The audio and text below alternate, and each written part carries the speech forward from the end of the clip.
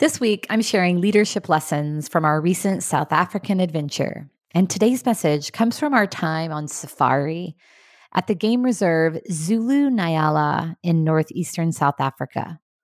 Across 4 days, we went on 5 game runs in an open Jeep, so we got up close and personal with nature. We saw 4 of the big 5 that are always on the safari list: elephant, buffalo, rhinos, and a leopard.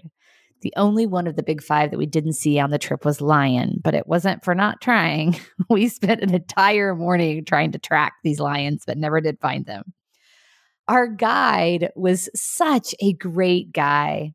His name is Chris, and he was born in South Africa near the area we visited and has been leading safari groups for over 17 years, so he knows his stuff.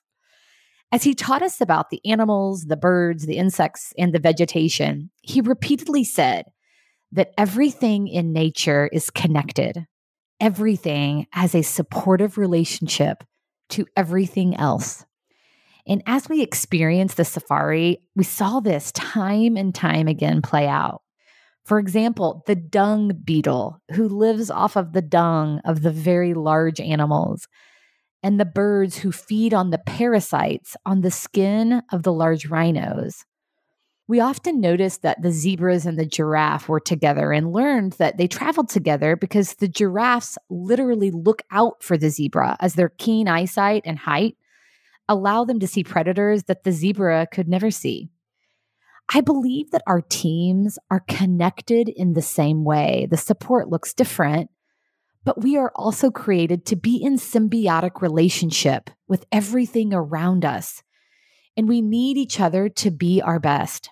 As leaders, we have the opportunity to acknowledge and facilitate that connection within our teams. By creating an environment where we honor and leverage each person's strengths and recognize the uniqueness of everyone, we create that spirit of community and connection. What a great way to take care of ourselves and each other.